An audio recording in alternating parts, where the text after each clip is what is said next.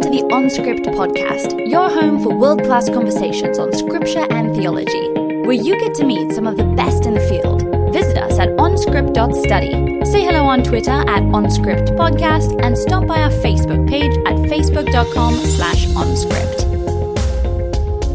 Hello, everyone. Welcome back to the OnScript podcast. This is Matt Lynch coming to you from the UK, where I teach at Westminster Theological Center. And I am co-host of the podcast with Matt Bates, Drew Johnson, Aaron Heim, and Chris Tilling. And together we form a sort of biblical studies interested collective. And it's been a real joy to do this. So I just want to say that OnScript is a lot of fun to do. I love getting together with the other hosts, meeting new scholars or scholars that I haven't met before, those who are friends as well, and just connecting over good books and ideas and important stuff. So it's been a joy, and thank you so much to all you who listen and help make this possible, either through just your encouragement or through giving or whatever. So things are starting to get chilly around here, especially here in the UK. You know, the heating's on. We've started the fire recently, our wood burner. So it's that time of year where you just want to curl up with a mug and listen to your favorite podcast, and which is OnScript, obviously. So one of the things that some of you have expressed an interest in is an OnScript mug. And, you know, I guess you could probably just go make your own by going online, you know, rip our logo off the web and stick it on a mug. But maybe you want one that we authorize. You know, maybe that's somehow like connected to us more in a more personal way. So if you are of the mug type, I'm a mug person, so this is how I think. If you're of the mug persuasion and you'd be interested in buying one, maybe you could just shoot us an email at onscriptpodcast@gmail.com, and we'll get a sense of like who's interested, and then we can maybe make them. Or maybe by the time this episode comes out, we'll already have made them. So, all right, enough of that. In this episode, Matt Bates and I interview Chris Seitz, who I've read for a number of years and had never met until this episode. So it was a privilege to interview Chris, and so I hope you enjoy this episode. Let's get on with it.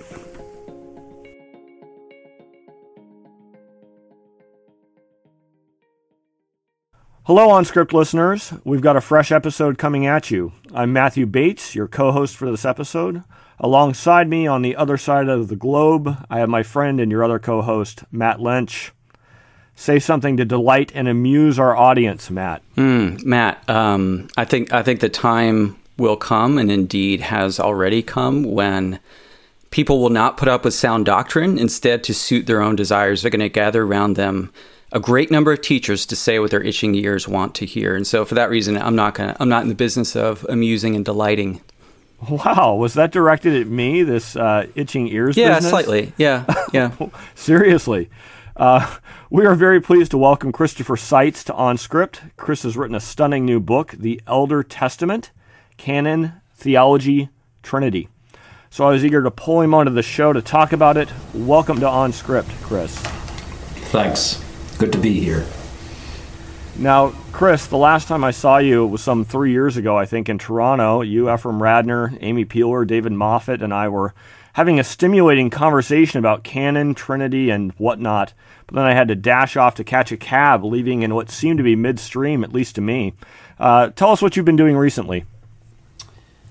Well, I'm continuing my work at Toronto. I have 6 graduate students at various stages, 2 about to finish, 2 in the middle, and 2 at the comps phase. And that's all I do at Toronto. Is I finish 5 or 6 students. I have these, and I'll take on some more, I think. But my wife and I live in south of Paris, and I'm doing some teaching at Centre Sèvres, which is the Jesuit Institute in Paris. And Matt, you will know a bit about that because de Lubac and others dear to our hearts have taught there, and it's an exciting place, but it means I have to get my French up to speed to do that well, although all French people seem now to be pretty comfortable with English. So we're here. I just finished this book. Like you, alongside my teaching, I've got a number of ongoing projects. I've got a lot of graduate students, for some reason, who are interested in Ecclesiastes. So I've had to read the history of interpretation and make up my mind a bit about that book. So that's one area of my present thinking and working. I don't know why. I mean, isn't it interesting? It may be a book, given our age, that I think it always has been a favorite, Luther and Jerome and others. But it may be that it's despair, so to say. I don't think it's a despairing book, but it certainly is a book that probes around death and despair and pointlessness, and it may be just very resonant right now. I find that particularly true with younger students, who you would think that was not the case. So I guess that's what I'm doing.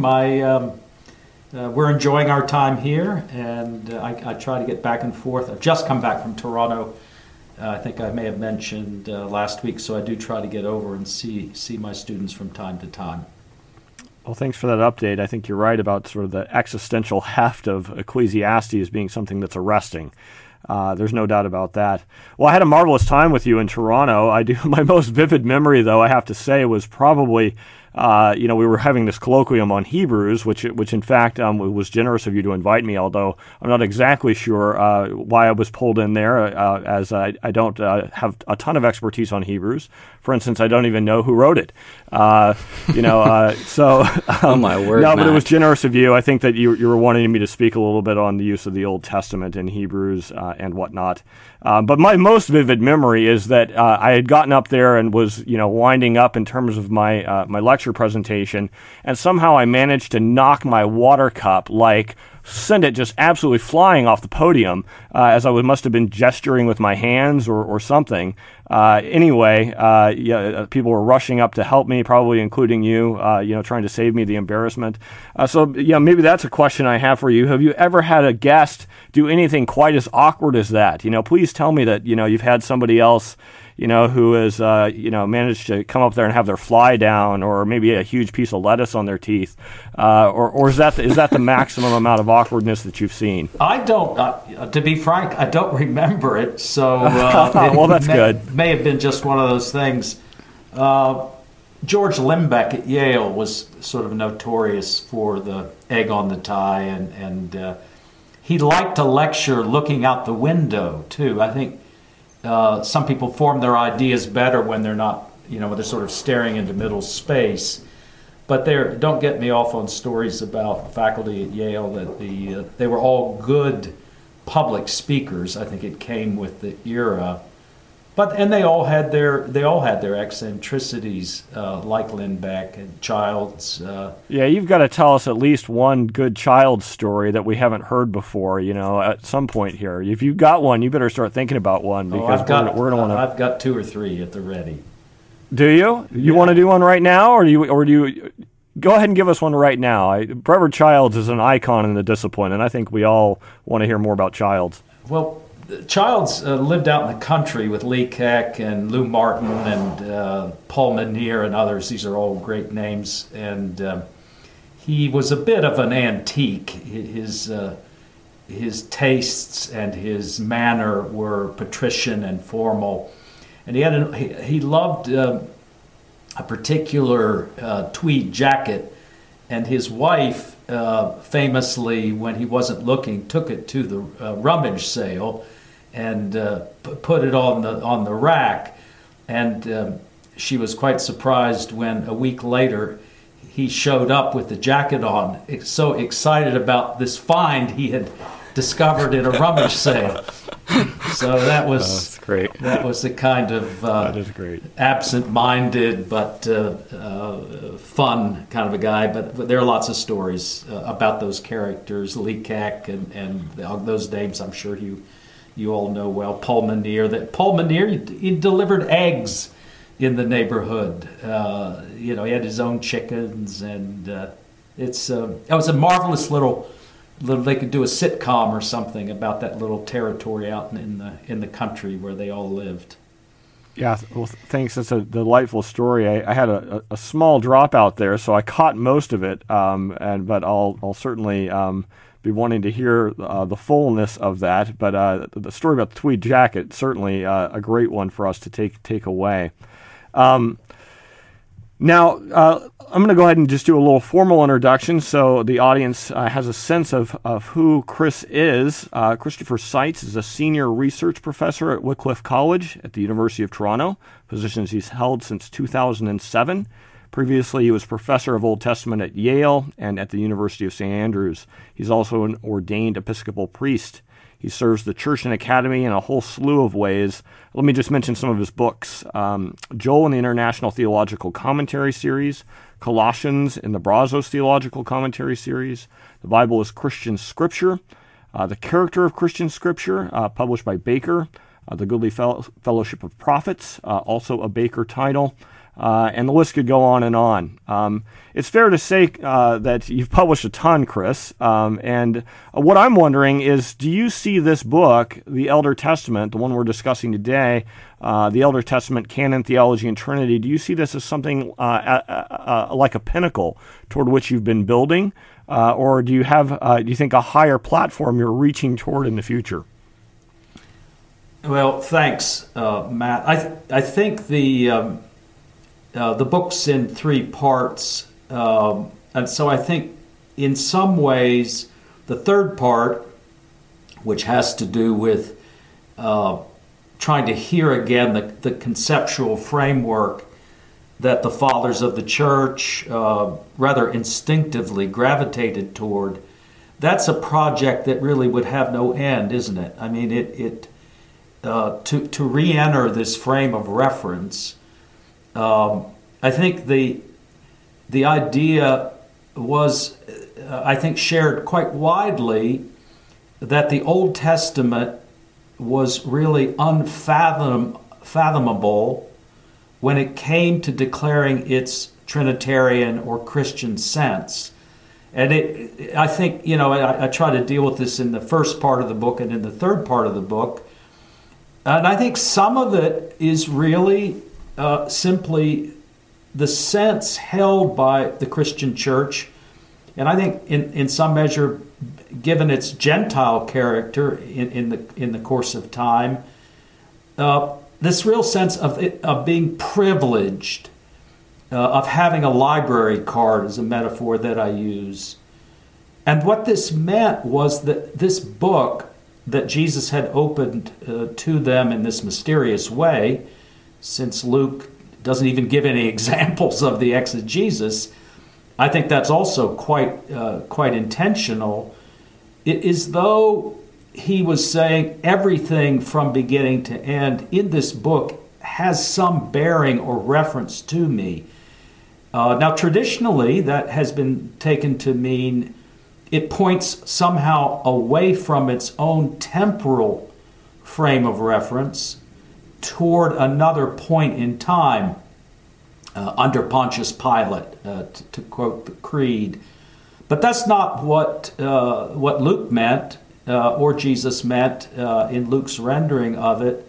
He was really referring to an aspect of the Old Testament that you know well from your own work in the birth of the Trinity and elsewhere, namely the sort of the logos asarkos, the word at work sacramentally inside of this book.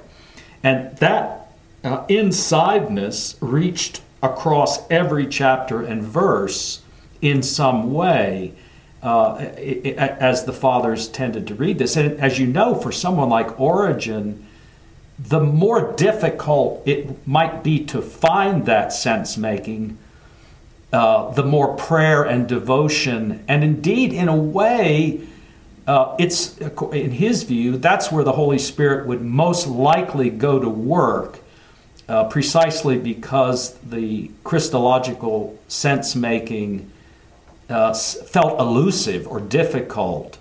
And famously, places where we in our conceptual impoverishment might say, well, that book really has no Christ sense-making.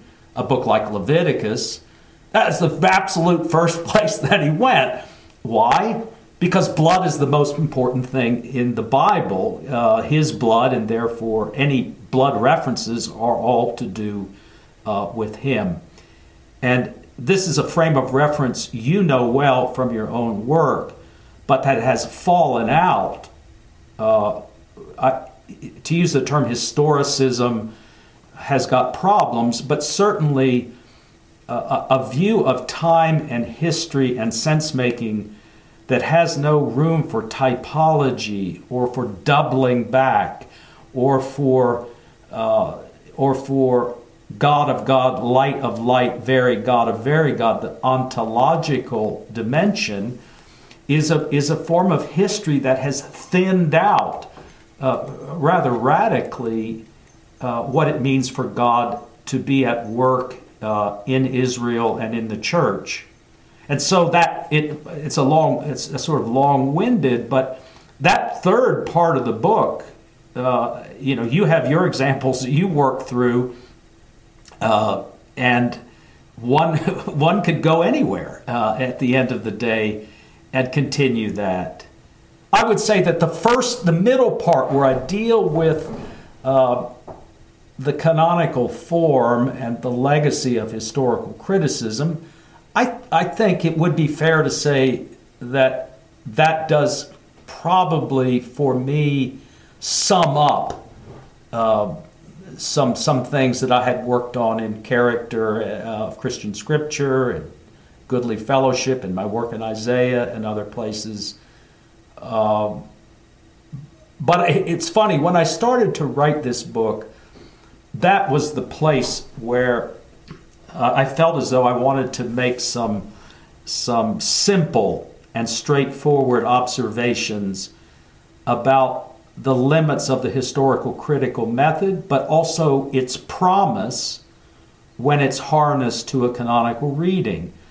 And what I found was, in working with editors, it wasn't received as a simple reading.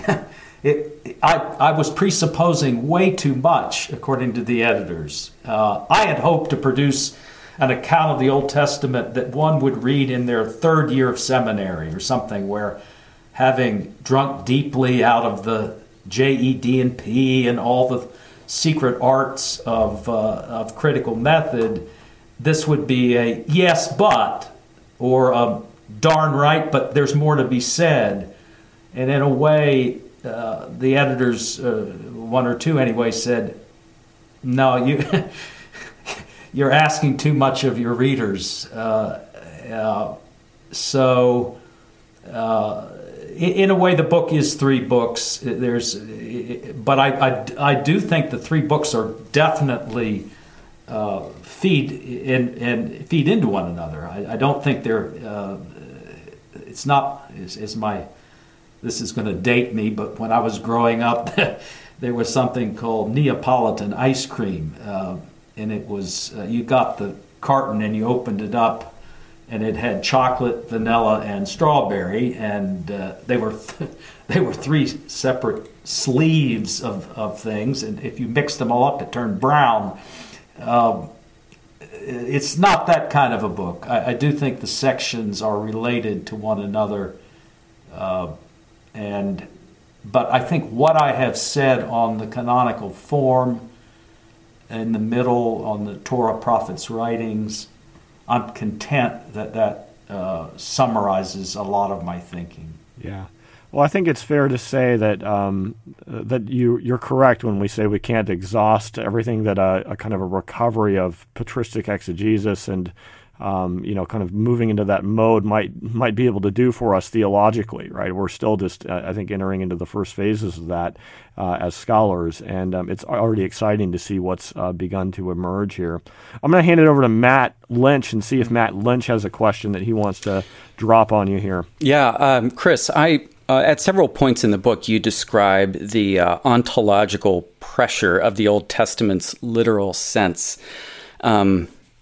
presumably upon the reader and upon the New Testament. And I'm wondering if you could explain what that phrase means. It's a pretty hefty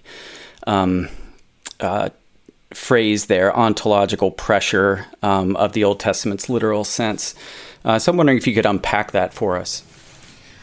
In an essay that I did for Oxford Press on the Trinity in the Old Testament, I think I was testing this ground a bit. It's not far from a lot of the work that's going on now. Richard Baucham's book on God Crucified. That is, let me see what I can do with this. Because the Old Testament is talking about a personal God, and yet it is resisting any notion of polytheism, which arguably brings in the relational and the personal and the active. It has a peculiar kind of monotheism, because on the one hand, the Lord God, He alone is Lord. It's not a surprise, I think, that in the Gospels, when Jesus summarizes this, right after it is the debate over the referent to Psalm 110. If David calls Him Lord, how is He His Son? And sitting in that space between those two affirmations is this ontology. Because on the one hand, God is one and only one, yet in His relationship with His people, His ontology, His being, is spilled out as sacrificially and personally as language can find language for. And that's what the Old Testament is about. Its achievement in taking and exploring this. So, examples are always helpful, I think. In beginning, Bereshit, bara, in the beginning, God created the heavens and the earth, is not wrongly heard by John 1, because God in His self is speaking Himself forth into the world, and therefore beginning is both a temporal category, but also a category of agency. In arche ein ha logos, kai ha logos. So in the beginning was the Word, and the Word was with God, and the Word was God, is the way the Old Testament itself is trying to explain how a God creates and in creating shares Himself with the world that He's making. And the book is in some ways simply an effort to see, in very few instances, again, to return to the previous comment, one could go a lot of places. I gravitated toward the ones I thought in the tradition had been most seen as most full of potential. Proverbs 8. That one is also really intriguing because it's not really ever used in the way it's used in the tradition by the New Testament. So it's also, for me, this is really important that the New Testament become, as it were, across its entirety, representative of a species of reading, but is not exhausting what the Old Testament has to say Christianly. So Proverbs 8 for me is really exciting because it's the text that really did the most service for ontology in the church. So it's a basic. Sorry to cut in here, but I'm just wondering, so is the idea of pressure, so going back to the phrase of the ontological pressure, the Old Testament's literal sense, that this isn't, that understanding the Old Testament in Trinitarian terms is not just something that's being kind of read back into the Old Testament, forced, shoehorned into the Old Testament, but rather that the Old Testament itself is positing curious situations of multiplicity around the divine identity that then lead people to reflect on the nature of those texts and eventually in Trinitarian terms. Yeah, that for me is really a crucial point. That's why, again, Proverbs 8 is an important text, because it's so richly representative of this way of thinking, and yet it isn't reliant upon the New Testament's own use of it in the same rich way. But no, absolutely, and as you will know, I think extremely useful in this regard is the dialogue with Trypho. That Trypho was quite content to argue that a Christian reading of the Old Testament was a possible one, if that was where you were starting from. And Justin refused to give the ground on this. He said, no, this arises from the literal sense. One could simplify this, but in a way, I think Trypho was a kind of reader response person who said, if you want to see it that way, that's fine by me. And Justin said, there is no alternative but to see it this way.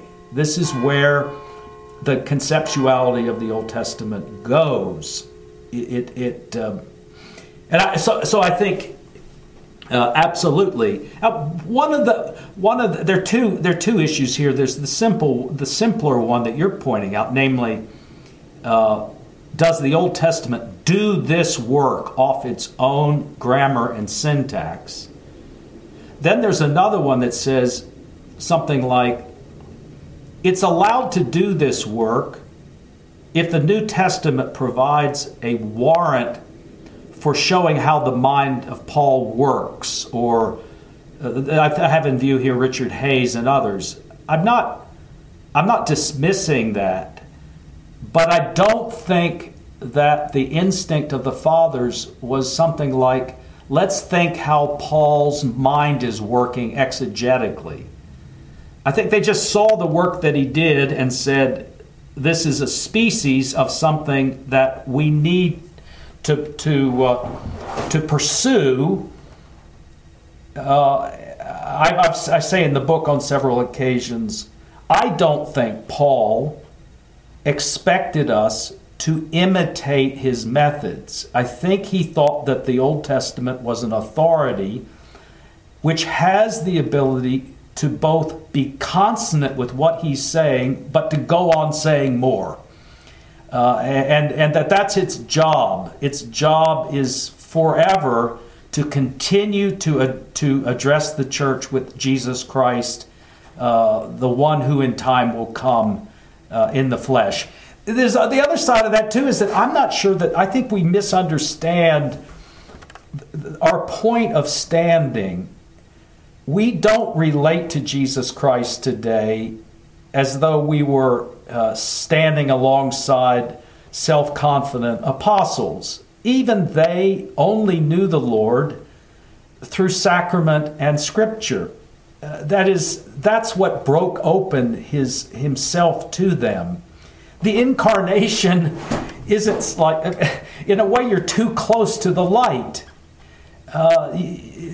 It's obviously the case for John, for example, that the Scriptures were delivering these things about him, but it would take his death, resurrection, and the sending of the Spirit for those who were around Christ to see this sense-making. So I'm also fighting against a real presence of Christ in the New Testament that's somehow thicker rather than simply different than what the Old Testament itself is declaring. Both of them deploy signs and figures to make known the triune God.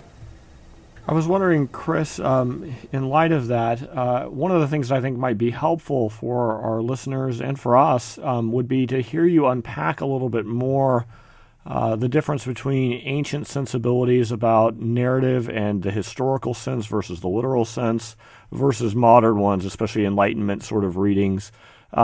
What's the difference there? What's the sort of the animating force of patristic literal sense, and how that differs from contemporary notions of the literal sense? That's a genius question, and I do think that in the wake of the Reformation, one of the things that happened was that authorial intention became historicized. So it was no longer... authorial intention was meant to be a safeguard against allegorizing or dogmatizing the literal sense of Scripture. But when Luther, in the first wave of the Reformation, the authorial intention was a rather simple idea. All the letters of Paul were had Paul's authorial mind at work in them. Moses somehow authorized the entirety of the books associated with him. If you had asked Jerome, how did Moses write Genesis since he wasn't alive yet? Right away, it goes to show you that's a modern frame of reference. When Calvin says that David prophesies Christ, he's not probing the mental apparatus of the author of the Psalms. He's not saying, how is it that somebody in BC time saw the incarnate Christ? He's simply assuming that, in his case, authorial intention is being given more to say than an author himself may well intend or know. Now, there are forms of this, pluck strings and others, that I think we don't want to say. I don't think we want to say that what David says is not intelligible to his own frame of reference. Typically, the way this was handled is David speaks and he uses, whether he knows it or not, hyperbole. And hyperbole means to attach itself in time to a different referent.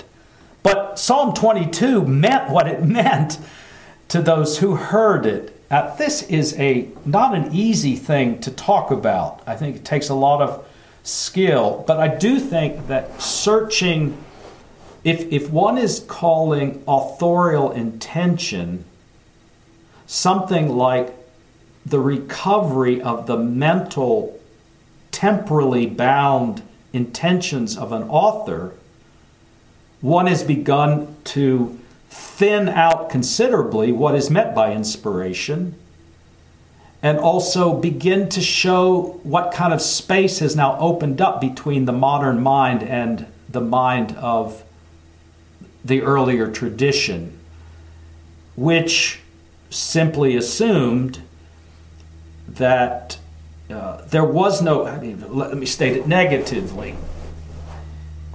To the best of my knowledge, I wrote a commentary on Colossians. One of the things I found intriguing, one would search in vain for any treatments of Paul's letters that read them independently of each other.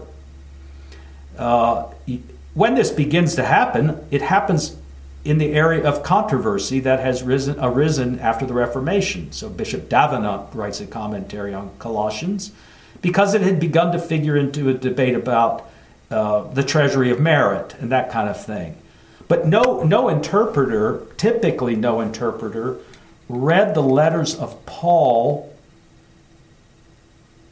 independently of one another, much less constructed a historical account of which one is first, which one's second, which parts look like, so our modern account, we start with Thessalonians because it looks like it has a view that Christ is coming back right away, and then we move and we set this all up. That project didn't mean anything to antiquity, and in point of fact, the reason, you all know these, the books of Paul's letters are in the order of length, from Romans to Philemon, with a couple notable exceptions. And I try to argue in that commentary that the reason that there's slippage, and it's only really in one or two places. I can't remember now. I'm going to make a mistake. Your listeners can point it out. It's the relationship between Ephesians and Galatians, I think. But in any event, that allowed the prison letters to be lumped together, so that almost all interpreters read Romans as the sum total of the entire letter collection. It's got everything in there. And then Paul moves into, at some point in his life, he goes to prison, and then he passes the mantle on to Timothy and so forth, and that this is all mapped out in the way the letters cohere with one another. But a modern quest for, did Paul write Colossians? At what point does the Colossians account of ontology become different than the occasional letters? It seems to me that kind of a question is handled differently by the canonical form. The canonical form just sees this as an evolution and an understandable one. Paul is in prison, therefore occasionality begins to disappear. He suddenly discovers that his letter writing is a far more effective missionary. It's got far more capacity. It's like you and me when we say, well, look, I'd like to preach a sermon on Sunday, but I think I have enough to say that what I would really like to do is publish those and send them to a new horizon. And I think Paul, that's beginning to happen to him. He's beginning to be aware of that. But that's a very different, the canonical form is delivering an account of authorship there that is different than the modern one, I think. That's really helpful, Chris. I think that you really adeptly sort of help us all to recognize the way in which canonical shaping impacts theology and vice versa.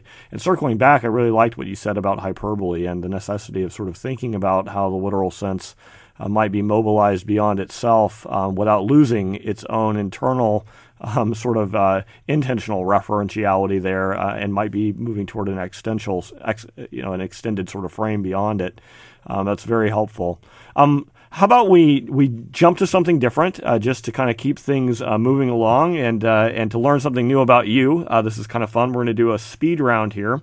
And so the idea of the speed round is we're going to ask you a couple questions, and you just give an off-the-cuff answer. You don't get to defend your answer. We just hear what you think. So it's a sort of a brief response is the idea here. So it kind of keeps things moving along. Yeah, like a 10-second response. I'm ready.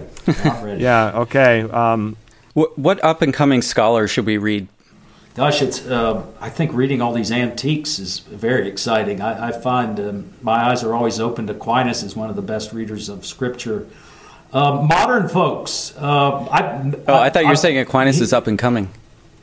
Well, he may be in a way of thinking. I think the work Matt's doing on the Trinity, I think that was right out of. You can see it's close to the things that I've been thinking about. There are things I'm really tired of. I'm a little tired of new perspectives on Paul.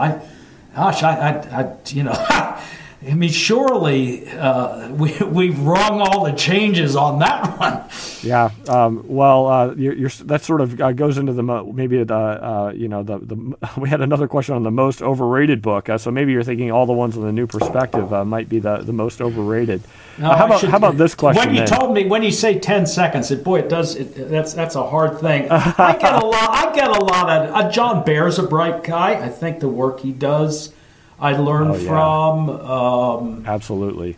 My colleague Radner is a brilliant guy. He's hard to follow. He's hard to read. But yeah, Kavin Rowe, I've learned some things from Kavin. Richard Bauckham has written some very good books. I've been blessed to have good colleagues. It may be that I was really spoiled by being a close friend of Child's, because it's hard to find people that are more curious intellectually than he was. He was constantly wanting to learn more. Yeah, that's often the hallmark of a great scholar. My dissertation director, David Ani, that's exactly how I would describe him. All right, here's another question for you, though. What's something you find embarrassing? Embarrassing. I think the one thing I find embarrassing is to use the word unassuming is to me a real tribute, and I find embarrassing people who are not unassuming. I think humility, curiosity, a man of sorrows acquainted with grief is to me is a sort of wisdom, and I don't and these are not characteristics, I don't think, anymore that we really value. You're the father of many children, I think, Matt, and what it takes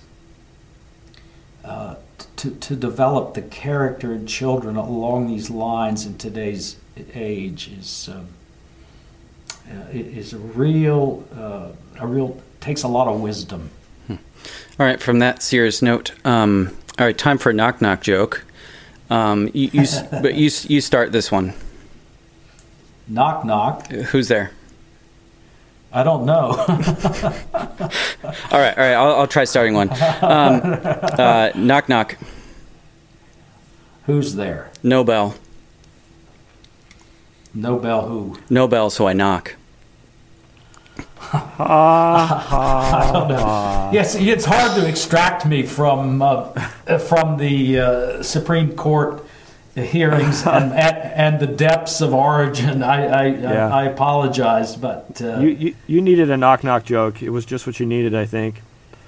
I'll tell you what my dog keeps me on the straight and narrow on this. You know, they're unfiltered dogs. They tell you what they want and they demand it. Yeah, so do little kids. There's no doubt about that. I bet. All right, you ready?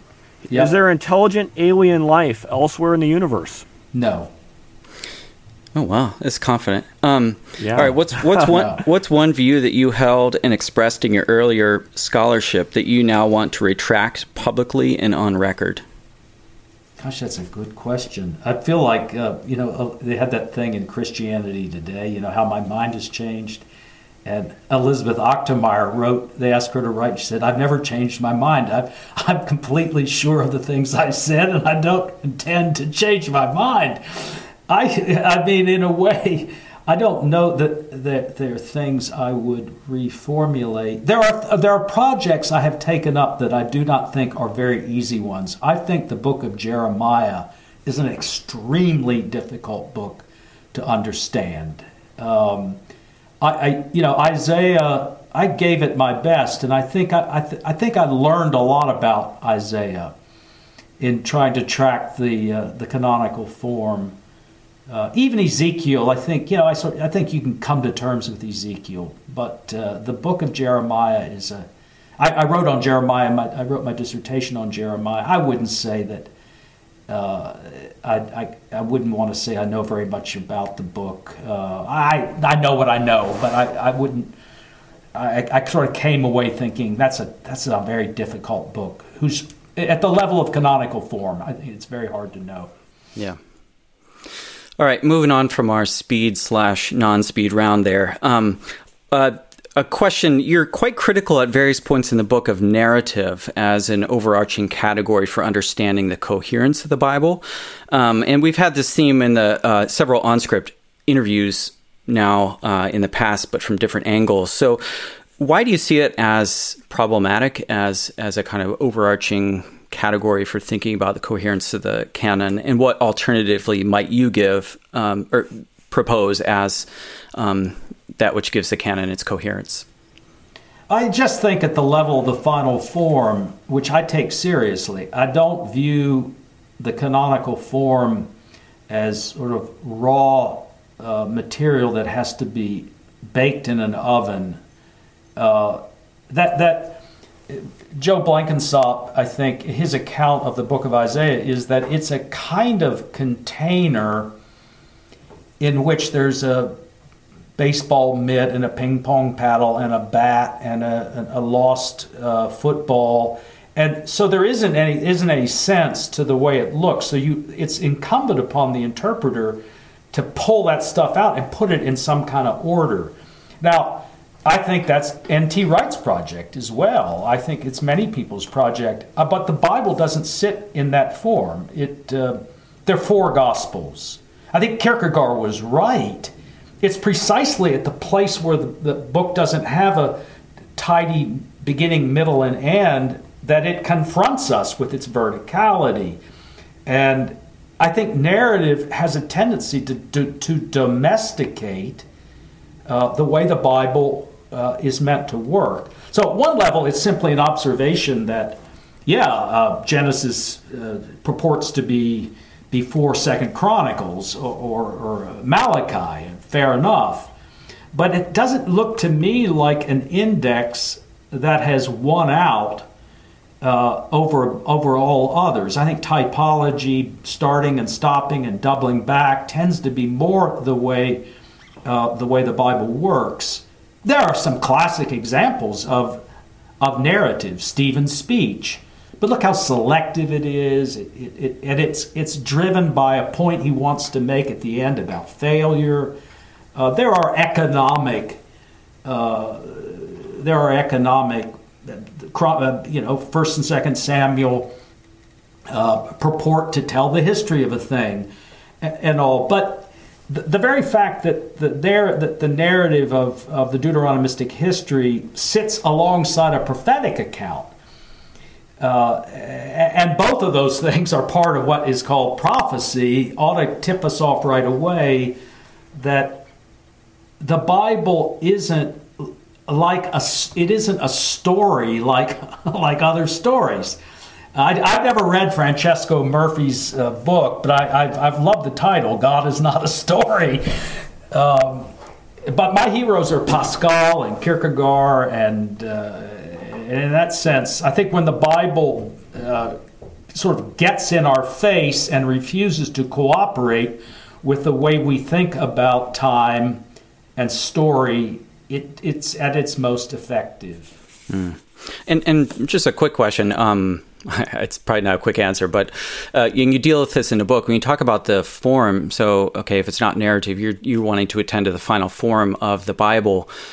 Which final form are you talking about? Because you could have the MT form, you could have the Septuagint, and which Septuagint form, and you've got the material at Qumran and so on. So there's not exactly one form in the tradition, in the Christian or Jewish tradition. So what do you mean when you say final form? What shape? I try to handle this in the middle part of the book, where I've learned a lot from Childs on this. He said there's a search for the Christian Bible. By that he was simply acknowledging that in its translational dress, in the Old Testament particularly, it never settled into one form. And you're making this point. On the other hand, I think there are thicker and thinner forms. And I think the thinner forms are explicable when we understand the thick ones. And one can see why. The writings is a classic case. You have the short books organized according to the festivals of Judaism. On the other hand, you have accounts where they've been taken and redistributed. Like there's a sort of gravitational character to some of these books. Ruth can sit quite nicely at the end of Judges. It also is a brilliant example of the woman of valor at the end of Proverbs, so that listing makes sense. I think it's more useful to try to establish what looks like a thick arrangement, and then to try to account for the other movements. And I think that this can be done. There's some of these things will also thin out considerably if you look at them closely. The Book of the 12 at Qumran, surprisingly, Francis Watson, of all people, because it really wasn't part of his project, but he did dig in deeply there, really did want to show that for all the variety and a lot of the Book of the 12 is in piecemeal form, the argument is fairly clear that the form we have in printed English Bibles is the form that they had as well. And in one unsealed version, 4th century version of the New Testament, it looks as though they have taken the books with superscriptions and put them together, and this has forced this has created a different reading rather than Hosea, Joel, and so Amos. It has taken Hosea and Amos and put them together. But even though that's the case, I mean, one could at least try to understand what happened. But even in the history of interpretation, the Greek fathers never made anything out of that difference and don't see anything really at stake in it. Let me just stay with this for a second, because I think one's often misled here. The location of the prophets as the last part of an English printed Bible with which we're familiar, with Malachi arcing over to Matthew. One of the things that's striking is if you go to a book like Lee MacDonald's The Canon Debate, he's printed out in the back all of the listings of the orders of the book. In not one list is Malachi the last book. It's usually Esther or Daniel. In some of those Greek lists, frankly, the prophets are in the middle, and it's clear that the writings are at the end. I would love to have a graduate student who would go to work on showing where it was that Malachi became the last book of the canon. I have a hunch it's the Paris Polyglot, and I think Luther, who's really cribbing from that particular text version. It was at the time people used these polyglots to learn Hebrew. It was an easy. If you didn't have Jewish teachers, that would work. Jacques Lefebvre and others. But I think my point here is that there are, however, thicker, more settled accounts of order that are helpful in guiding and explaining why different orders emerge. Yeah, so we have like a thick order being the Pentateuch is, there's not, people aren't putting Deuteronomy in front of Genesis. And so there's a settled order there. But it's interesting to think in terms of certain, and the 12 kind of hang together, but in different orders. And it's interesting to think about the canon itself as something where there's a settledness to it, but yet an unsettledness, and there's some kind of reshaping that's happening. My only footnote there is on the 12, and I can get touchy about this. I don't think there's ever any history of interpretation. And I see history of interpretation is important. I mean, it's like saying that everybody read Luke and Acts together. Well, the only problem is that they didn't. You don't. That's a modern invention. There's nothing wrong with it. Clearly, Luke and Acts are kindred material, but John always separates. There's always a fourfold gospel collection. David Trobish has pointed this out. And frankly, the movement of the books in the 12 is a piece of graffiti. It just doesn't gain any traction. So let me jump in here as our time is running along, and we ordinarily, Chris, do a second speed round, but I want to forego it, partly because I'm desperate to hear more stories about Brevard Childs. You told us such a delightful one about him repurchasing his own tweed jacket. What else have you got in your bag on Childs? Well, there was in the old days we didn't. You had to hand your papers in on time and stuff, and so he would set on the syllabus. He would say paper due April the 30th, and students would try to get around that by sneaking into into the hall where his office was, and slipping there was a transom, if my memory's right, over the door, and tried to throw it over the door, put it under the door, only to have him take it from the other side. This is at midnight now.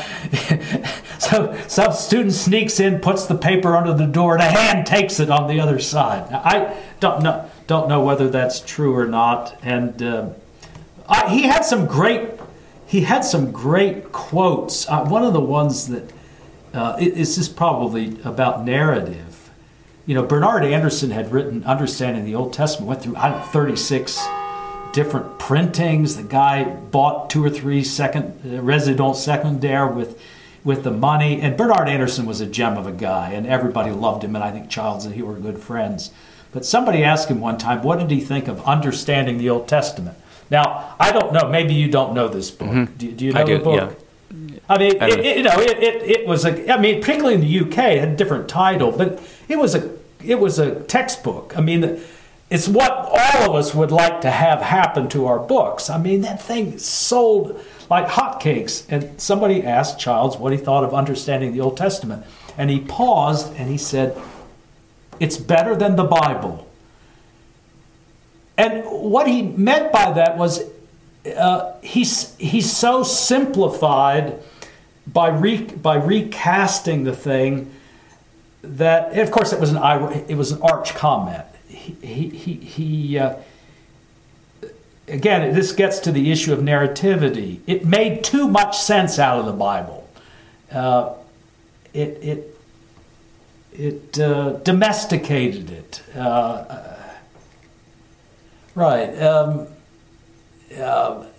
But he had that ability to throw these little one-liners out. But toward the end of his life, he had Meniere's disease, this thing where he got Lyme disease, the tick thing. And he had one of the first cases. Lyme is the city of Lyme is in Connecticut. And he lived in the country and chopped wood. And Lyme ticks are carried by deer. And the area around New Haven, Connecticut, had a lot of Lyme disease. And he got one of the first cases, and no one knew what it was. And if you let that thing get in your system too long, it will wreck your electric board in your system. And so he had to have a nerve cut in his ear because he had developed this vertigo that you get from Lyme disease. And I'd never forget, he continued to lecture, and he would go in the classroom and lecture and come down, this is a true story, come down to the restroom and throw up. I mean, this thing was really hard on him. And he just never complained about anything. That was that generation. He'd been an infantryman in World War II. So that's enough. I could go on. He was a good friend, and can I tell one more? Lee Keck is a very good friend of mine. His wife had Alzheimer's, and he lovingly took care of her for 10 years. And he said, "I'm a widower whose wife is alive." She didn't know who he was anymore. And eventually she passed away, and the Kecks and the Childs, Keck was the dean of Yale Divinity School, lived near one another out in the country. And when Brevard Childs died, he fell down the stairs, and he didn't survive it. He was in his 80s. They were both alone, and I got a phone call in Toronto from Lee, and he said, I've got some news I want to share with you. And I said, well, that's great, Lee. It's about 8:30 in the morning. He said, let me put Ann on. And this is Childs' wife. And she was on the telephone, and they were on the telephone together. And I said, but it's 8:30 in the morning. What is Ann doing over at Lee Keck's house at 8:30 in the morning? And he said, we're getting married, and we want you to do the wedding. And I said, I just didn't know what to say. they'd all known each other for so long. It'd be like, you marrying your. I mean, it was just so strange, and yet you didn't want to say, you can't do that, or what are you talking about? And they've been now married for 5 or 6 years. Maybe it's been longer, and just as happy as they can be. And they're not two people more Lee Keck and Childs are just very different people. I mean, both academics, and they lived in a similar kind of universe. But good for them. Yeah. And, so did your sort of the disruption this caused to your psyche, did it sort of melt away by the time you did the wedding, or was it still like, I can't believe I'm doing this? Yes, it did. And one of the other funny things, Lee's a good friend. He's 90 now, I think. He 2 or 3 years ago, he phoned me out of the blue, and he said, would I preach at his funeral, do the sermon at his funeral? And again, it's sort of like, well, what are you supposed to say? And I paused, and he said, don't get your date book out yet. It's such a great Lee Keck story. Yeah, that is. Well, those are all marvelous stories. Wow. I just want you to go on and on and on. We probably shouldn't, though. There's so much that I want to talk about your book too. That's the problem. I really enjoyed, especially your part 3. I have to say, I'm probably not going to be surprised to hear that. That's where I felt like you were breaking the most new ground and what excited me the most. I mean, the whole book's terrific and it builds, so you can't really appreciate part 3 fully without reading part 1 and 2. But nevertheless, your work on ontology I think is particularly exciting. One of the things that I think was really helpful that you did that actually bridged part 1 and part 3 was where you talked about the divine name, and especially sort of the plurality of the divine name, Elohim and Yahweh, and talked about how this might be something that's a template in the Old Testament that we see then mobilized around the idea of kurios and the sort of the multivalence of kurios. In the New Testament. Could you briefly lead us through a little bit of that, and then maybe we'll probably need to wrap up with a final question about church application. Can you do a little bit on that for me? Because I just thought that was really helpful. I think you've got a personally revealed God who gives His name, whose name is tied up with the promises that He is making and keeping through time. I think that's really what the name means. I am who I will be with you as I show myself faithful to you. That's a mouthful. But that, I think, is what is at heart in the name. And that's a kind of incarnation. That's a specified, risky, sacrificial gift of God Himself into the people of Israel. On the other hand, Israel can communicate with all nations through the word Elohim, which they share, which speaks to the transcendent, the ontological, and this binôme in French, this partnership, is a particularly profoundly thought through reality. That's partly what I'm hoping to get through. Von Rad wanted the economic, the salvation historical to dominate. Therefore, Bernard Anderson's book doesn't start with Genesis 1. But Genesis 1 and Genesis 2 and 3 bespeak this Trinitarian reality. And so in a way, I tried to use an example that I always thought was pretty good, was from morning prayer, where when you say, "Oh, come, let us sing to the Lord," you're citing a psalm in which the Lord ought properly, by convention, to be in all caps, because it's processing a psalm where the Lord is the kurios, the Lord is a placeholder for the divine name, the revealed name. And yet, at the same time, kurios is the way we refer to the Lord Jesus. And so the morning prayer services go in and out of this. And you'd be hard pressed to say, "The Lord is my shepherd; I shall not want." Is that the Tetragrammaton? Is that the Lord Jehovah, or is it Jesus Christ, or is it the Spirit? I mean, and the answer is yes. The very fact that this is confounded and not easily sorted out in our mind is the success story of what it means to speak of God and for God to have given himself to be spoken of. And the very fact that we don't, we say a psalm, and at the end of it we say, we repeat a doxology. Glory be to God, Father, Son, and Holy Spirit. It means that we're refusing to let space open up between this revealed deity and his elected life with Israel, which has now spilled out into the life of the church, to whom has been given a dial tone or a library card by the one who was sent to do that. And you've got to work along the lines of privileged access, election, personal, revealed life, broken open by the very one who is part of that life. And that's the way the Bible delivers its sense. And the tendency has been, I think, since Kant, to think too quickly in universal terms, as though everybody in the Old Testament is kind of like us, this stuff's only metaphors and all. That's one of the things I did.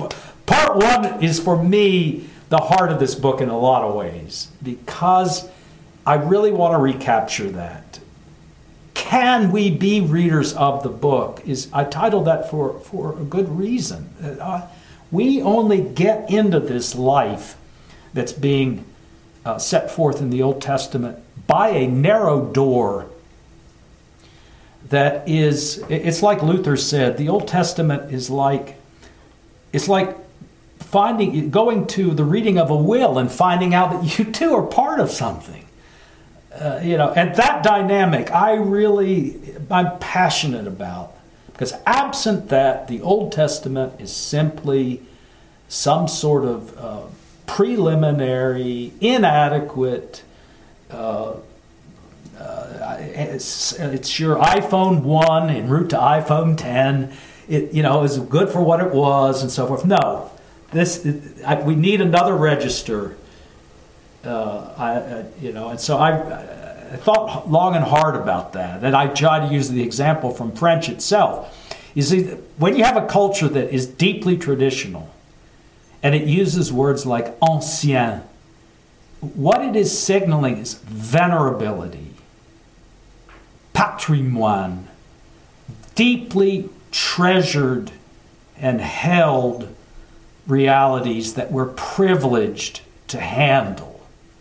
And I just wanted to try to get some way of talking about that. Because Matt, I hope you agree, but I have the sense when I read the early fathers of the church, they are so happy to have a book. And now they have a book, Now they have a way of handling what theretofore had been, either hyper-transcendence or ridiculous polytheistic reality. And I'd like the church to again feel this way about this book. Well, I think you're obviously doing foundational work in sort of an ontology of God and the Hebrew Bible. I think it's super exciting work. It's going to stimulate undoubtedly my own work, as I need to think about how to integrate what you've done more thoroughly with my own ongoing approach. I'm sure the same is true for Matt Lynch, and everyone else in our field, I think, is going to be trying to recalibrate as your work is, I think, particularly stimulating. So we're all grateful for it. I was wondering if you could offer one last word for us, especially for those who, we do have a lot within our audience who are pastors, who are priests, who are Christian leaders in a variety of ways. So much of what you're doing is foundational reframing, right, of how we should approach Scripture as a whole, how we should be readers of Scripture as a whole. What would you be hoping that someone might preach out of this material? If there was something that you hoped this impact preaching in some way, what preaches here? Does something preach here beyond just sort of recalibrating the foundations?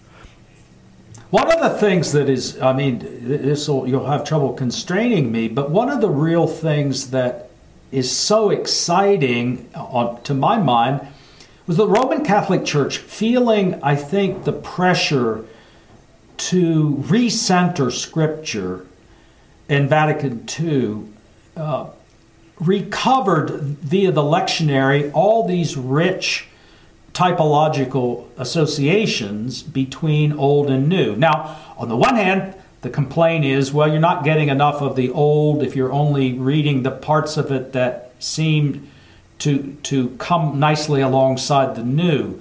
And I disagree with that. I think that the choices are often extremely penetrating and interesting.